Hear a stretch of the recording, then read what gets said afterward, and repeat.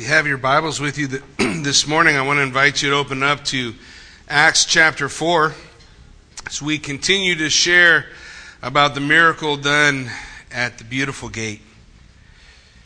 Beginning in chapter 4, verse 1, Luke writes, "Now as they spoke to the people, the priests and the captain of the temple and the Sadducees came upon them. And being greatly disturbed that they taught the people and preached in Jesus the resurrection from the dead, they laid hands on them and put them in custody until the next day, for it was already evening. However, many of those who heard the word believed, and the number of the men came to be about 5,000. Well, it came to pass on the next day that their rulers, elders, and scribes, as well as Annas, the high priest Caiaphas, John and Alexander, and as many as were of the family of the high priest, were gathered together at Jerusalem. And when they had set them in the midst, they asked, 'By what power or by what name have you done this?' Then Peter, filled with the Holy Spirit, said to them, 'Rulers of the people and elders of Israel, if we this day are judged for a good deed done to a helpless man, by what means he has been made well, let it be known to you all and to all the people of Israel that by the name of Jesus Christ of Nazareth, whom you crucified, whom God raised from the dead, by him this man stands here before you whole. For this is the stone which was rejected by you builders, which has become the chief cornerstone. And now, nor is there salvation in any other, for there is no other name under heaven given among men by which we must be saved.'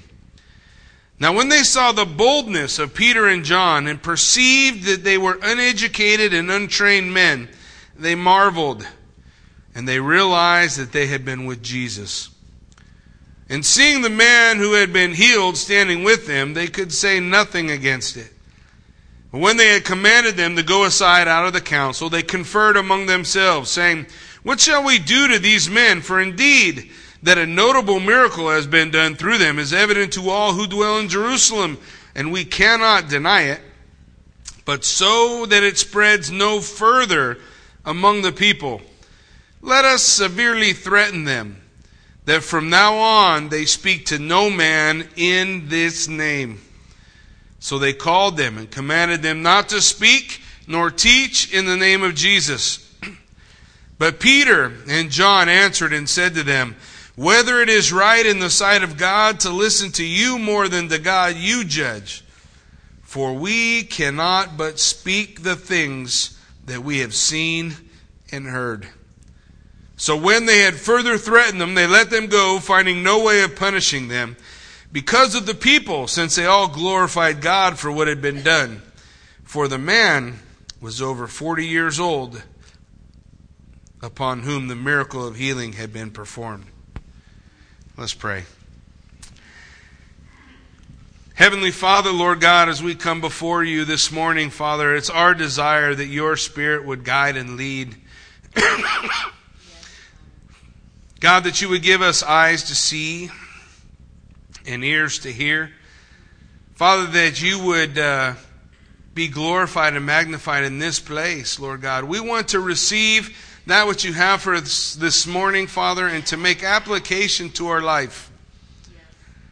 To not just be men who hear only, but those who hear and do.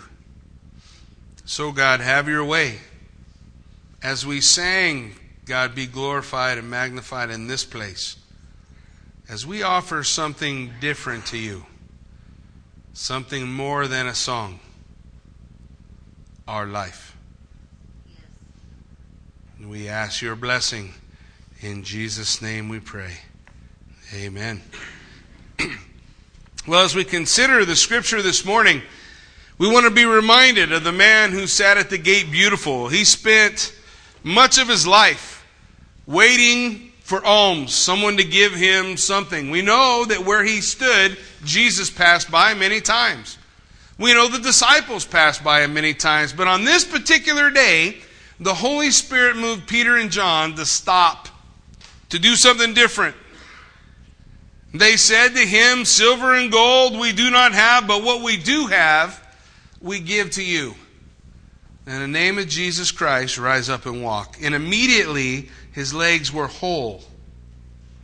The lameness of this man required him to be carried. So there was something visible about his legs, visible about his feet. And immediately, the scripture says, he was whole. But not only was he made physically whole, he was made spiritually whole. In that moment, in that time when he was receiving healing for his physical body, he was also receiving healing for his spiritual body. There was something happening spiritually within the man that we can't see. But his life is transformed. And as the men around the temple area, the people who are there, as they see, and remember, they're in the court of the men. So we're dealing primarily with men. That's why the reference to 5,000 men a little bit later. They're in the court of the men, and the men are all blown away.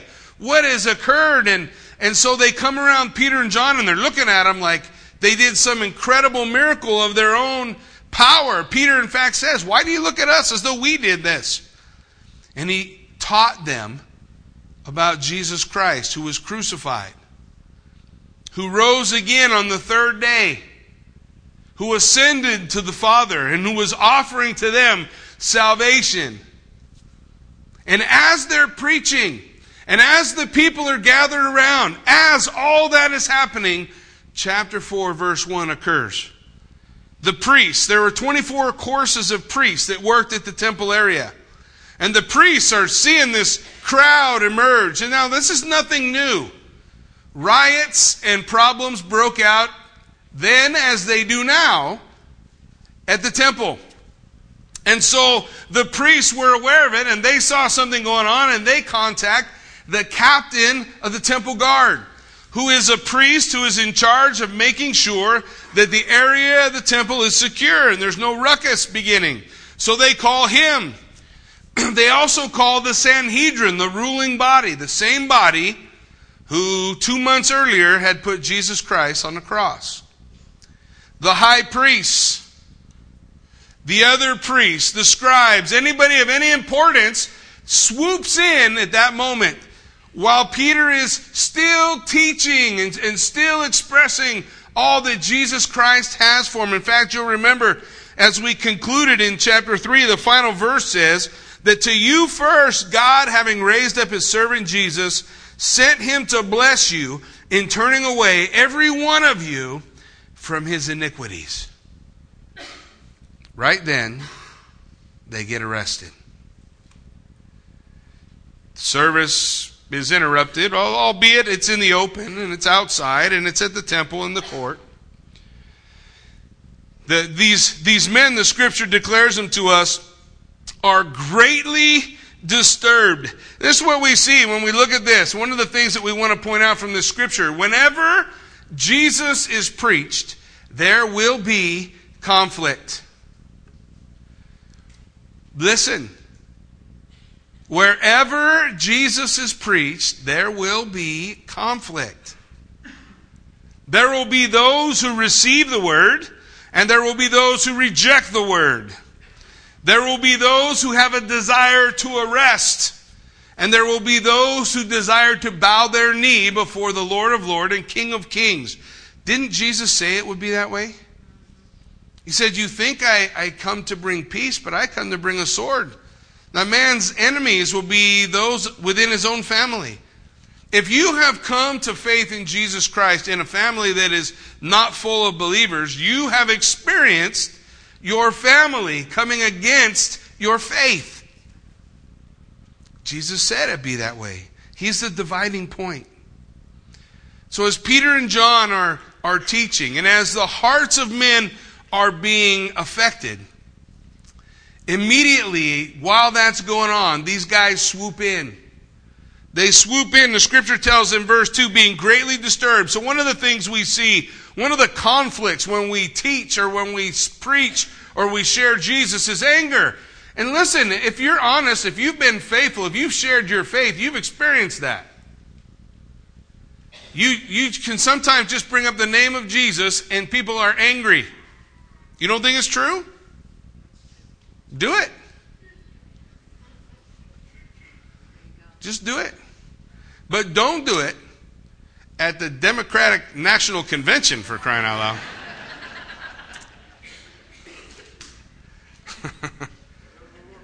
And if we want any idea, consensus of where the political thought of the world is, I think we see it so clearly there. And please don't think that means that the Republicans are all Christians, by the way. They just didn't embarrass themselves by bringing it up to a vote of whether or not they were going to accept God or Israel. But I think what it shows is a condition of the heart of our nation. Once upon a time, a nation under God. Indivisible. Right? It's not the same nation today. It's not the same place. It's okay. Our challenge hasn't changed. Jesus said in Matthew chapter 28, the Great Commission, go into all the nations, to all the world, and make what? Disciples of all men.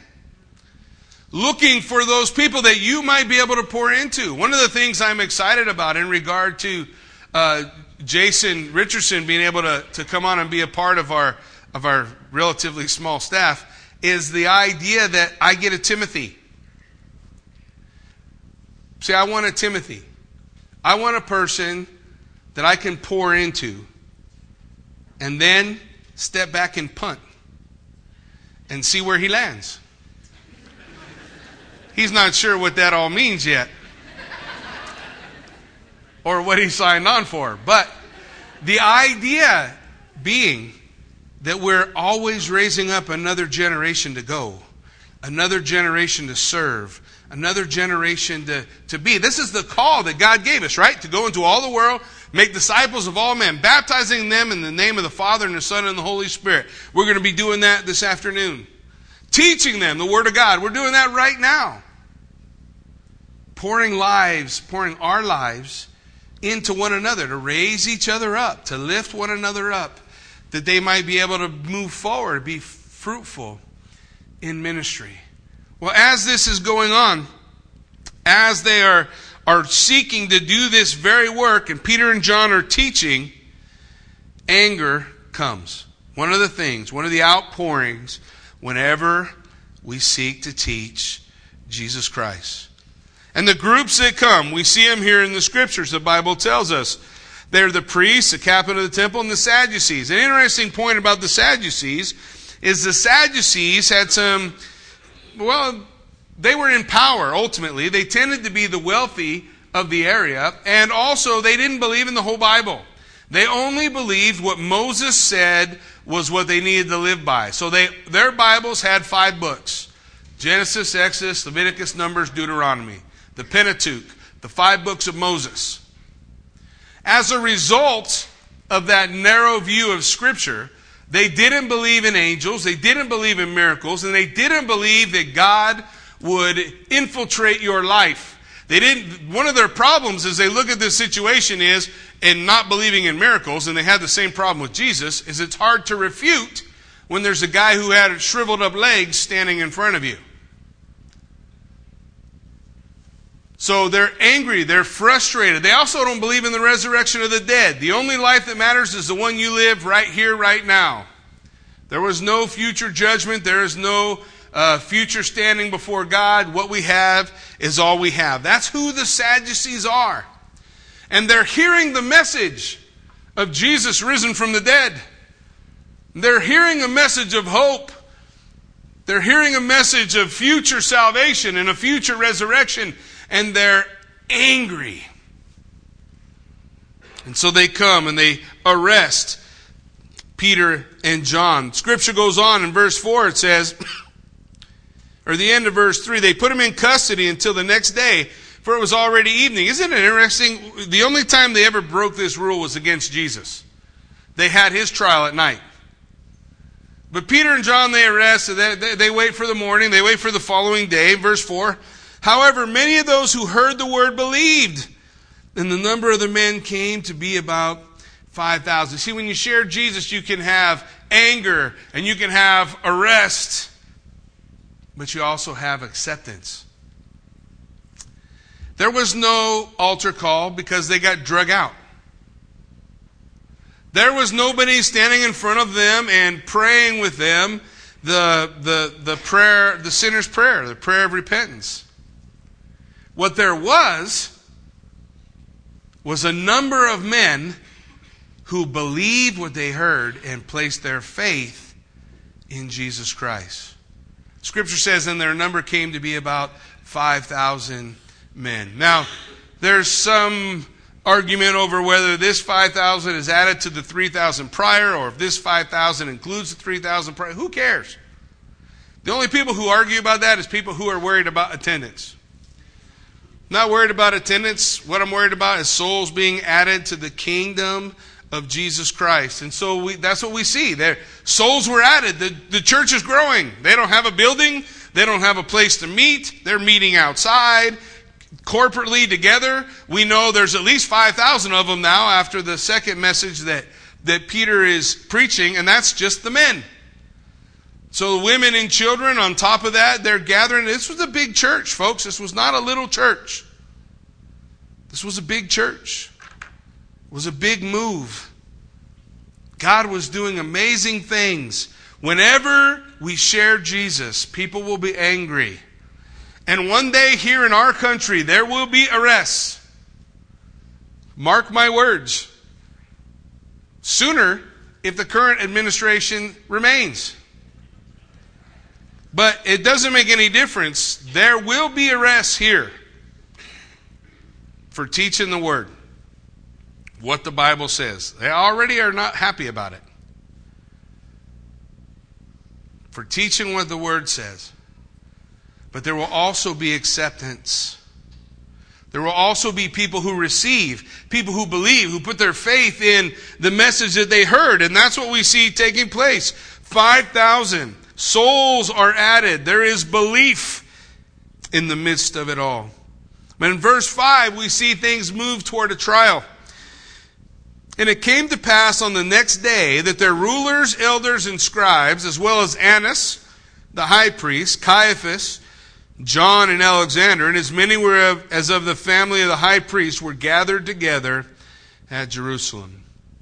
Now, biblically, the high priest was to be of the family of Aaron through the line of Zadok. They were chosen and they served for life. But when Israel was conquered after the captivity and Rome came to power, they stripped the authority of the high priest. And they made it a political office, and they sold it to the highest bidder. And the highest bidder's name was Annas. He was a wealthy man, and he served as high priest first. He served for a few years, and the fellow who was in charge before, Pilate, put him down, but lifted up his son-in-law. His name is Caiaphas. After Caiaphas will come 5 of Annas' sons who will rule as high priest after him. Now, at one time, high priest's responsibility was to pray for the nation, to remove the nation's sin, to offer the sacrifice on Yom Kippur. But the primary job of the high priest at this point was to decide who sold what in the courts of the temple. Does that remind you of something? There was this time when Jesus walked in that he said, "My house should be a house of prayer." And what did he do? He cast out the money changers and the people making profit. Whose guys were those? Annas, Caiaphas, John, Alexander, other sons of Annas, here mentioned in Scripture. This is what the authority of the priesthood had become under Roman rule. The structure of it being broken. And as they're here in this place and as they're gathered together, it says, when they had set them in their midst, they asked this question: by what power and what name have you done this? Now, we should remember that because they did the same thing to Jesus. The word for power, by the way, is the exact same word for the word authority. By what authority do you do these things? You remember when they asked Jesus that? And he said, okay, I'll answer your question. Let me ask you this. John the Baptist, was his authority from heaven or from earth? And if you remember, they wouldn't answer the question because they were stuck between a rock and a hard place. They said, everybody knows John's a prophet, and so we can't say that it's from earth. And if we say it's from heaven, he's going to ask us, why didn't we obey him? So they said, we don't know. So Jesus said, then I'm not going to answer your question either. By what authority I do this. But the Scripture tells us, all authority under heaven and earth is given to the Son. All authority, all power. The same guys who put Jesus on the cross, who branded him a heretic, are now asking these who are preaching in his name, by whose authority are you doing these things? You see, they're asking them to incriminate themselves.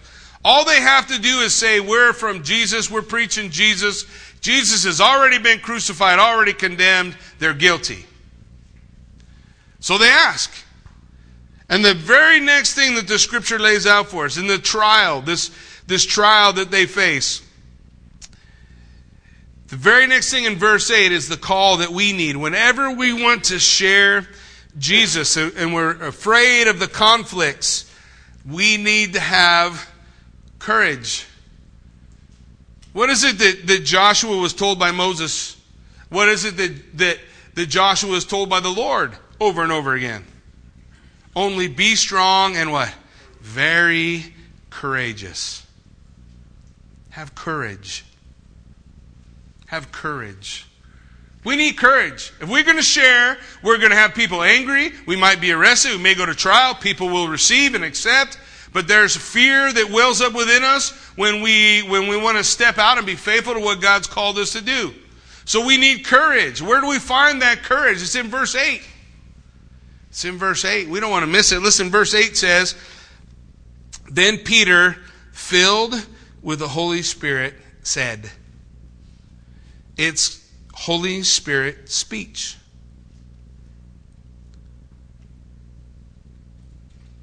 Jesus told them, in Luke chapter 12, we read about it. He said, when you will be arrested and you will be tried, and when that time comes, don't worry about what you'll answer, for the Holy Spirit will give you utterance. Isn't that what the Lord told him?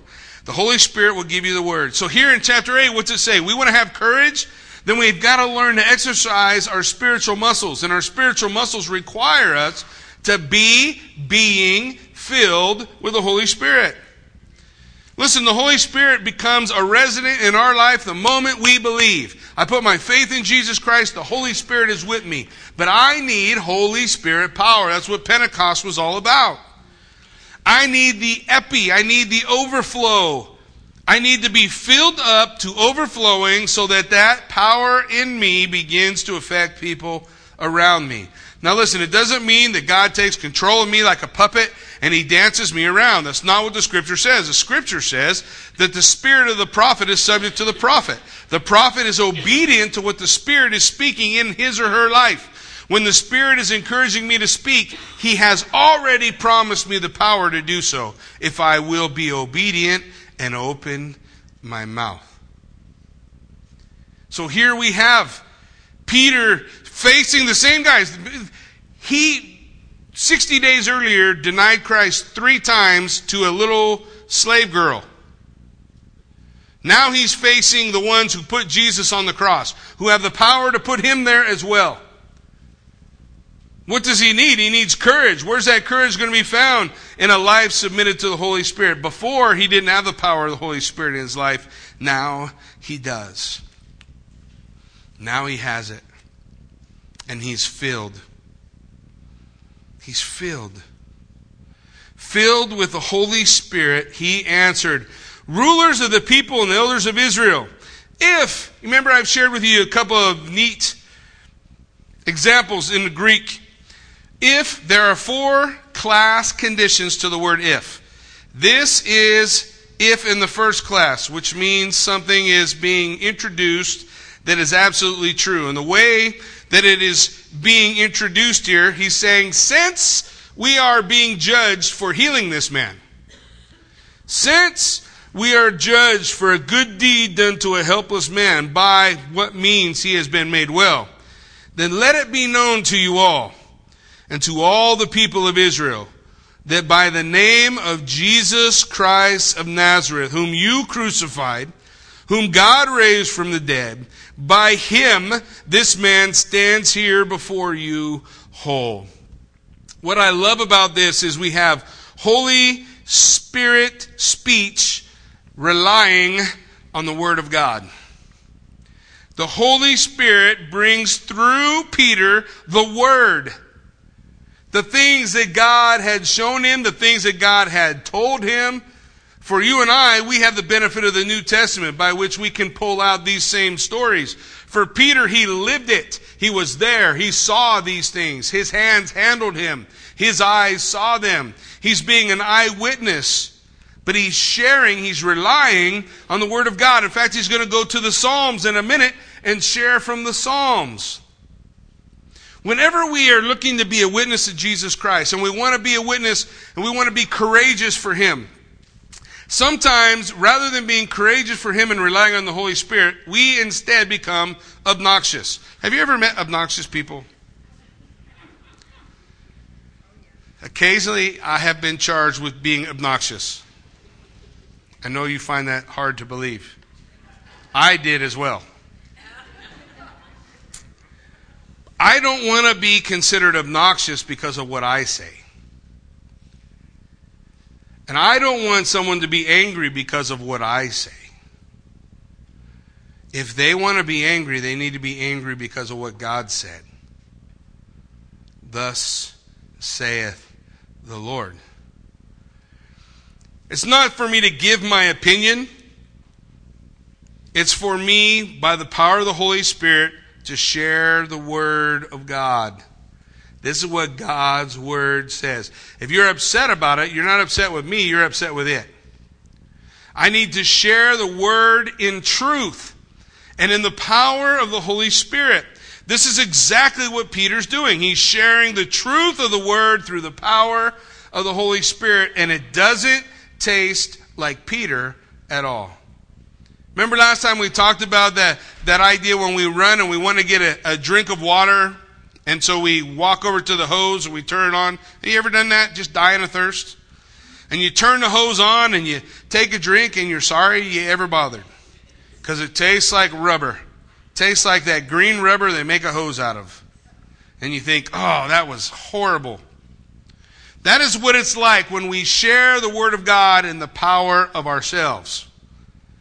The living water of the Word of God tastes like that green rubber hose. But when we share the Word of God through the power of the Holy Spirit, it's like having that water run through a hose without that taste at all. Just have the taste of the water. When we share in the power of the Holy Spirit, it doesn't mean it's not confrontational. It doesn't mean it's not convicting. It means it doesn't taste like me. It is all about Him. It is about the Lord. It is about what does God's Word say? What is God's Word laying out for us? To be willing to be obedient to what it says. So Peter, he shares in the power of the Holy Spirit. He's not afraid. And he shares the Word. He shares the Word. He tells them. Now, is this Word convicting? Sure. He tells them they're the ones who crucified the Christ. By their judgment, they put Him on the cross. But he doesn't stop there. He doesn't just tell them about the things that have been done wrong. He says that through this man whom you crucified, this fella here stands whole. He goes on to share from the Word in verse 11. He says, this is the stone which was rejected by you builders, which has become the chief of the corner. That's from Psalm 118. You know what it's referring to? A little dream that Daniel interpreted in the book of Daniel. In the book of Daniel, Nebuchadnezzar has a dream and he forgets it. Anybody ever had a dream and said, wow, that was an incredible dream, but you forgot what it is? Well, Nebuchadnezzar had a dream just like that. He had a dream and he remembered it was really important, but he couldn't remember what it was. So he gathered all the wise men and he brought them before him and he said, listen, I need you guys to interpret my dream. There's just one problem. I don't remember what it was. So I can't tell you the dream, but I want you to tell me the interpretation. And the wise man said, O king, live forever. That's a way of saying, please don't chop off my head. If you will tell me the dream, I'll be happy to give you the interpretation. And now the king is thinking, are you guys dull of hearing? Are you not listening to what I'm not telling you to dream? Either he didn't remember or he didn't want to tell him. But he said, I'm not telling you the dream. I want to know what you have to say is true. So you tell me about what I dreamed without me telling you anything. And you tell me what it meant. And they couldn't do it. So Nebuchadnezzar, he was a hothead.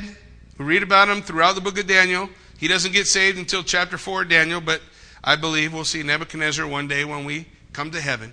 But Nebuchadnezzar decides, you know what I'm going to do? I'm going to cut you guys up in little pieces and throw you on the dung pile out back. And I'm done with wise men. But Daniel happened to be one of the wise men, and he wasn't at the meeting. And he got word that he was about to get chopped up into little pieces and thrown on a pile, and he thought he would like to seek the Lord over the dream. So he asked for time. Nebuchadnezzar gave him time. Why? So he could seek the Lord. And he sought the Lord, and the Lord showed him the dream and its interpretation. The dream was, he dreamed of a statue. Remember, head of gold, chest, 2 arms, silver, bronze, iron mixed with clay. This statue in Nebuchadnezzar, which stands for the governments of the world. And as the interpretation came, I don't want to spend a lot of time on Daniel and this interpretation, but what I want to remind you of, do you remember the end? Because in the end it says, a stone not cut with hands came out of the heavens and destroyed it all. And then grew until it filled the whole earth.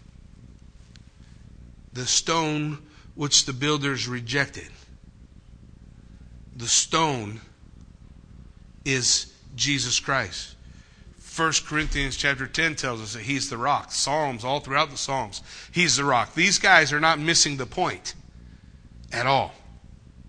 Who of the stone is the chief of the corner. That which you've rejected. That's what you said. I don't want to have anything. I'm focused on the governments of this world and on their promises and on what they can do. But the Scripture tells us that that stone is going to wipe out all the governments of the world, and He will become the government of the world and reign and rule in peace.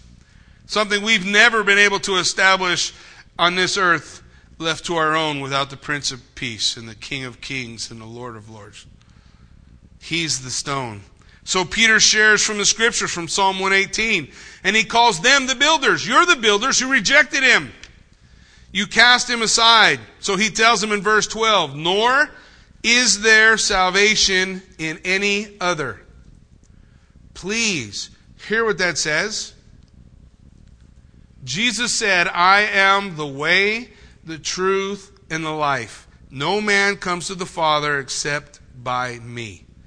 There is no other way to salvation. None. Not man's plan, not someone else's plan, not some other thing. There is no other way to come to salvation. The Scriptures declare it. For there is no other name under heaven given among men by which we must be saved. There is no other name that you can hold on to. There's no other road that leads to salvation. This is what the Scriptures teach. It's Jesus, period. Salvation comes through Him, by Him, for Him. It's all about Him. And so this is the message that Peter is sharing with these guys. He's telling them, hey, there's no other way to be saved. Now, he's laying that out. The opportunity for salvation yet again is coming before the members of the Sanhedrin, though their hearts are hardened against what God wants to show them and what God wants to do. But the courage that he has to be there, being filled with the Holy Spirit, the boldness to witness, relying on the Word of God, it's incredible. But the best part is yet to come, guys, because the very next verse in verse 13 says, Now when they saw the boldness of Peter and John, that's not what they used to say about Peter. Is it? Remember, still, when he preaches, when he goes from this place and preaches, every once in a while someone will stand up in the back and cock-a-doodle-doo. Remind him of the denial. Mess with him. Verse 13, when they saw the boldness of Peter and John and perceived that they were uneducated and untrained men. That's such a nice way to say those Greek words. Moron and idiotes. It means different if we just transliterate it, huh? If we just speak the Greek into English, it sounds much harsher, doesn't it?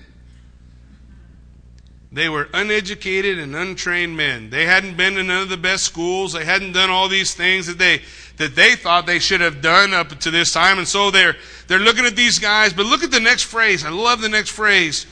It says, and they marveled because they realized that they had been with Jesus.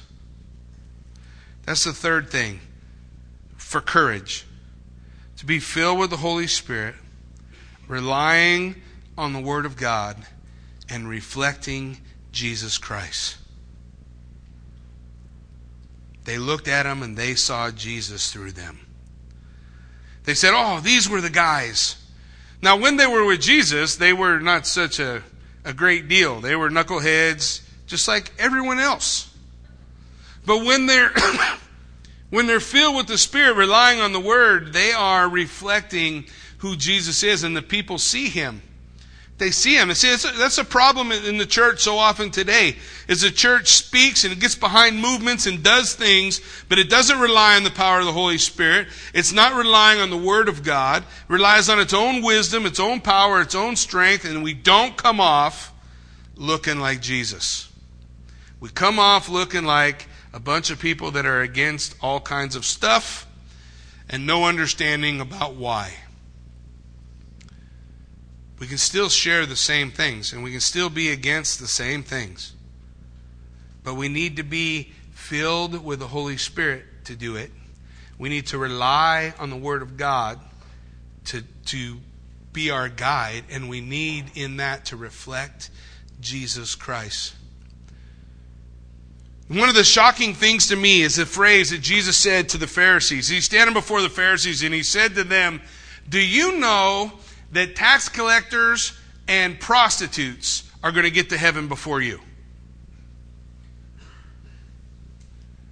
How often was it that Jesus was accused of being a sinner because of the people he was ministering to?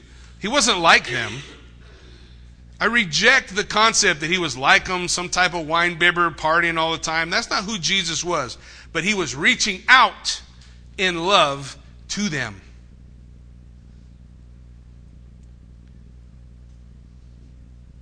And the religious really didn't like it. So Jesus told them they're going to make it to heaven before you. They're real, at least, in their struggle. They recognize that they're a sinner in need of a Savior, but you think you're better than them. Is that still how the church is? A church like Jesus today? Are we like him? Do we sound like him? When people see us drive down the road, do they say, there goes someone driving just like Jesus?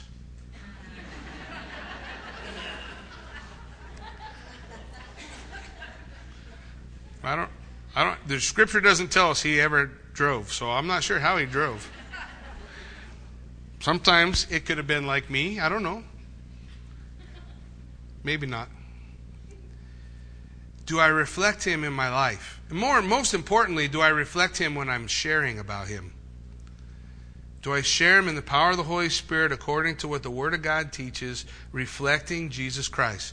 Will they say of me, oh, that's Jackie, he's with Jesus? Do people know what camp you're in? Do all your friends know you come to church today? Or we keep that on the down low? Will they know that you belong to Jesus Christ? Do you reflect who he is? Because that's what they said of him. Listen to what happened to those charging Peter and John. Listen to these phrases that include their thoughts about the way that they did it. It says in verse 13, they marveled. It says in verse 14, they could say nothing against it. In verse 15, it said they conferred among themselves. In verse 16, it says, we cannot deny it. They didn't have an answer for what happens when God's people share God's word through the power of the Holy Spirit, looking like Jesus. There's no answer. Listen, we don't need to waste our time arguing about stuff. You ever have people who just want to argue? I got a guy, I forget his name. I think his name's Nelson. I'm more than happy to tell you his name. I think he goes to our website all the time, so maybe he'll listen. He is a Jehovah's Witness. I talked to him the first time about 4 years ago. He called me when I was pastor at Joshua Springs Calvary Chapel. And he called me and he starts so nice. He says, I have some questions about the Bible. Now, of course, I'm a pastor. I want to help you. Sure. What's your question? 2-hour argument about the Trinity ensues. Now, it doesn't take me very long based on his argument to figure out where he's coming from. So, we're not getting anywhere. I'm just burning daylight. And the Bible says not to answer a fool according to his folly, lest he seem wise in his own eyes. If a guy just wants to argue, then forget about it. Let him talk to himself. I don't have time. If you want to know the truth and we actually want to talk about it and we're trying to get somewhere, I'm all for it. I'll talk to anybody. But I'm not interested in arguing. That's the first time he called me 4 years ago. About a year later, he called me again at Joshua Springs, asked the same question. And I'm thinking to myself, man, this voice sounds familiar. But he says, I have questions about the Bible. And won't you answer my questions about the Bible? Sure. What's your question? Oh, well, I remember you. So I passed him off to one of the other pastors on staff. I said, I got to get somebody who hasn't already talked to this guy. So we had a pastor on staff we called Pastor Rambo. Whenever we had somebody that was a pain in the neck, we give them to him. So we give Nelson to him, and he gets on the phone with Nelson. He is on the phone, I swear to you, 5 minutes at the most. And he's off. And I'm like, how did you get off the phone so fast? He said, I told him he just is interested in arguing, and I'm not interested in arguing. Have a nice day. Talk to you later. Bye. Wow, I have to learn that one. So 3 years ago, I came here and the phone rings. And this fellow on the phone says, hey, my name's Nelson. And I have questions about the Bible. Now, I'm so blown away. I'm like, is this guy chasing me? What is the deal? So once again, because I have to learn, experience, by the way, is the harshest teacher, not the best, in case you were wondering. Sometimes I have to learn by experience. So 2 more hours of my life I dedicate to trying to answer this guy's question. Now, here's how that phone call ended. At the end of 2 hours, his final word to me was, you are an idiot, and he hung up. So I'm thinking, well, they said the same thing about Peter and John. But I said, well, at least Nelson won't be calling back. And I gave a defense of the faith. He had no answer for what I brought to him, so he had to call me an idiot and hang up. Last week, I get this phone call. And this guy says, I forget, I think somebody in the preschool answered it, and they say, oh, Jackie, somebody's got a question about the Bible. And I'm like, oh, yippee. So they hand me the phone, and hi, this is Jackie. And oh, hello, this is Nelson. I'm like, oh. Lord, seriously. So he said, I have some questions about the Bible. And so I took Pastor Bob's out this time. I said, look, Nelson, if you want to come to know who Jesus Christ is, and you're looking and you're searching, I got all the time in the world for you. But apparently you don't remember. Our last conversation, I was an idiot. I don't know why you're calling me back. I've talked to you 4 times now. And I can tell you, you're not looking for answers. You're looking for a fight. And I don't have no time for a fight. Have a nice day. I was much less rattled after that. I was much calmer, more soothing. And we don't have time to fight. Nobody's asking you to fight. Nobody. If a man or a woman is seeking and wants an answer, then I got all day long to deal with their problems and struggles in the Scripture and what they don't understand. And because we're trying to get somewhere, we're actually trying to gain ground. We're interested in finding the truth. Great, let's go. But if we're not, I don't have time for that. Do you know in the 2 hours I spent talking to Nelson how many people went to eternity without Christ? Who would have or could have used someone at their bedside to say, would you like to trust Jesus Christ as your Lord and Savior? I don't have time. I have time for answers from honest seekers. I don't have time for people who just are chasing me around the world, pestering me on the phone. I don't have time. Listen, these guys, and when they heard what Peter said, they're not really interested in what he has to say and what they're doing, but they were confounded. They had no answer. In verse 17 it says, but so that it spreads no further among the people, let us severely threaten them, that from now on they speak to no man in this name. So they called them and commanded them not to speak at all, nor teach in the name of Jesus. Now, what is wrong with that? Don't you see people who don't want to know the truth? There's a guy who had withered up legs standing right in front of you. You know he was healed in the name of Jesus Christ. You know that God moved in a mighty way in his life. His life is utterly transformed before you, but you don't care. All you want to do is say, don't say that name anymore. That very much sounds like our country. I used to pray for city council meetings in California when I still lived out there. And the day came when the city council people came to me and said, Jackie, we'd love to have you still pray. You just can't say Jesus' name in your prayer. Oh, don't tell me I can't do something. You would be surprised how many ways I can say Jesus and they have no idea what I'm saying. Now, a lot of people would have said, well, forget it, I'm not going to pray. Listen, if anybody needs prayer, it's the city council. They need prayer. I want to make sure that I'm there and I'm praying for them. They said I could not use the name of Jesus. I'll pray in the name of Yeshua. That's Jesus' name. It's just not the Greek. It's the Hebrew.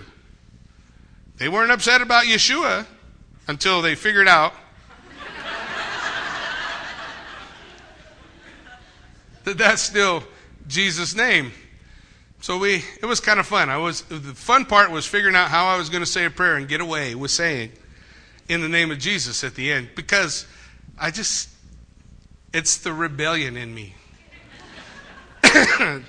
Occasionally God uses that for good. Sometimes not so good. But we have overcome. Oh, listen what the Scripture lays out for them. They tell them not to speak in the name. So Peter and John answered and said, whether it's right in the sight of God to listen to you more than God, you judge. Again, this word whether is the same. It's one of the if classified conditions in the first class. What that means is it demands an answer of no. It's a rhetorical question that means you know that we're going to listen to God and not you. That is how strong Peter and John are answering the Sanhedrin who has the power to put them on a cross like they did Jesus. You know we're going to obey God rather than you. We're here to serve God, to honor God. For we cannot but speak the things that we have seen and heard. I will tell you the truth. That's what he's saying. I'm going to tell you the truth. I'm not going to tell you lies. I'm not trying to get ahead. I'm not trying to make something up. Listen, I'm going to tell you the truth.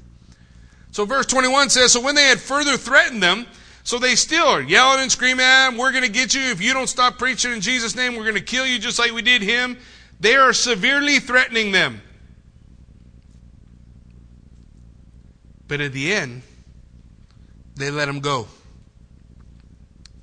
They let him go because they couldn't argue with the work that God had done. Because standing before them was a 40-year-old man who was utterly and completely changed. Just like standing before you today is a 40-something-year-old man who does not even remotely resemble who he was before Christ was in his life. It's still the transforming power of Jesus Christ that is our best witness to a world that needs to know the truth about who he is. And the question is, will we be faithful to follow the example of those who have gone before us? Peter and John. They didn't just get mad or angry or frustrated by what was said. They were filled with the Spirit. How do we get filled with the Spirit? We ask. We ask in belief, we receive. Jesus said, how much more will your Father in heaven give the Holy Spirit to those who ask? Once we ask, we want to step out relying on God's Word. How am I going to share God's Word with somebody? Sometimes we read the scripture that says the Holy Spirit will bring it to your remembrance, and we think what that means is if I sleep with the Bible next to my bed, as close to my head as it can get, then the stuff inside is going to go in. And the next day, I will be able to... It doesn't work that way. How's it work? You got to read it. Hey, if you have a hard time reading the Bible and understand, that's why we get together on Sunday, so that we can talk about something in the Word. And once you've received what we've talked about, you have opportunity that you can share that with anybody else.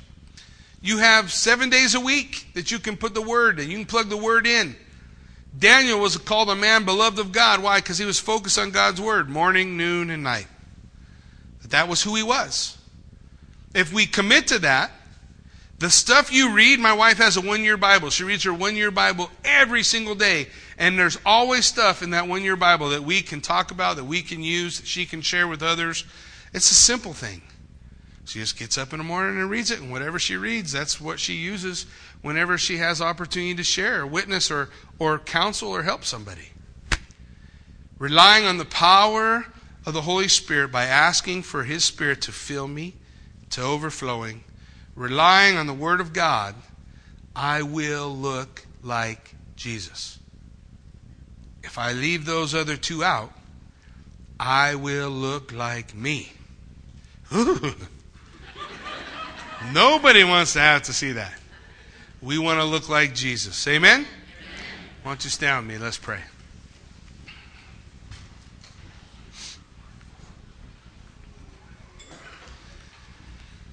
Heavenly Father, Lord God, I just thank you so much for this time we can come together and study your word, for the opportunity that we have in this place. And God, I pray that Lord, you would help us as believers, those who are trusting their life to you.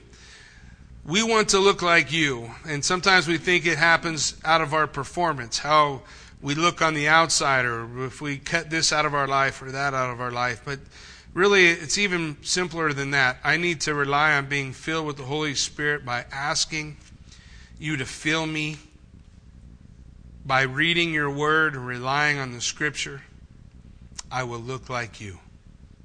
That's it. It's actually so much easier than I thought it was going to be. I don't have to assume I got to look like somebody else, or act like somebody else, or be like somebody else. If I allow the Word of God to do its work in my life, and the Holy Spirit is welcome within me,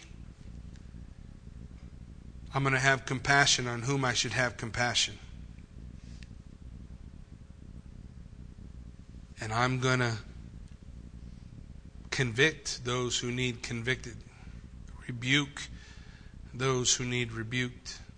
But when it's all said and done, it will seem just like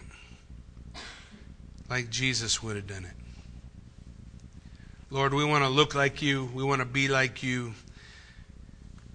We want to honor you. Yes. So God, we come before you this morning and we just pray as a body. Fill us. Fill us with your Holy Spirit, Lord God. Help us to make your word part of our life, that we might be like you. And when people see us, they will see Jesus. And they'll want what they see. Lord, we ask that you would be glorified and magnified in this place And we are all thankful. We all started as something else, but that's not who we are anymore. We all began as a guilty man. But you have washed us, you have cleansed us, you have redeemed us, you have justified and are sanctifying us. And we are completely new in you. Yes. So thankful for that newness of life found in you. Indeed, we are thankful that you have set us free from our iniquities. And we thank you and praise you for it. In Jesus' name we pray. Amen. We're going to close out in a word of worship. We want to invite you to worship with us. Immediately afterwards, we're going to get wet. So I encourage you to hang out and be a witness to those who are being baptized this morning. Right out in the fellowship hall afterwards, we'll meet for the taters. God bless you guys, and go in peace.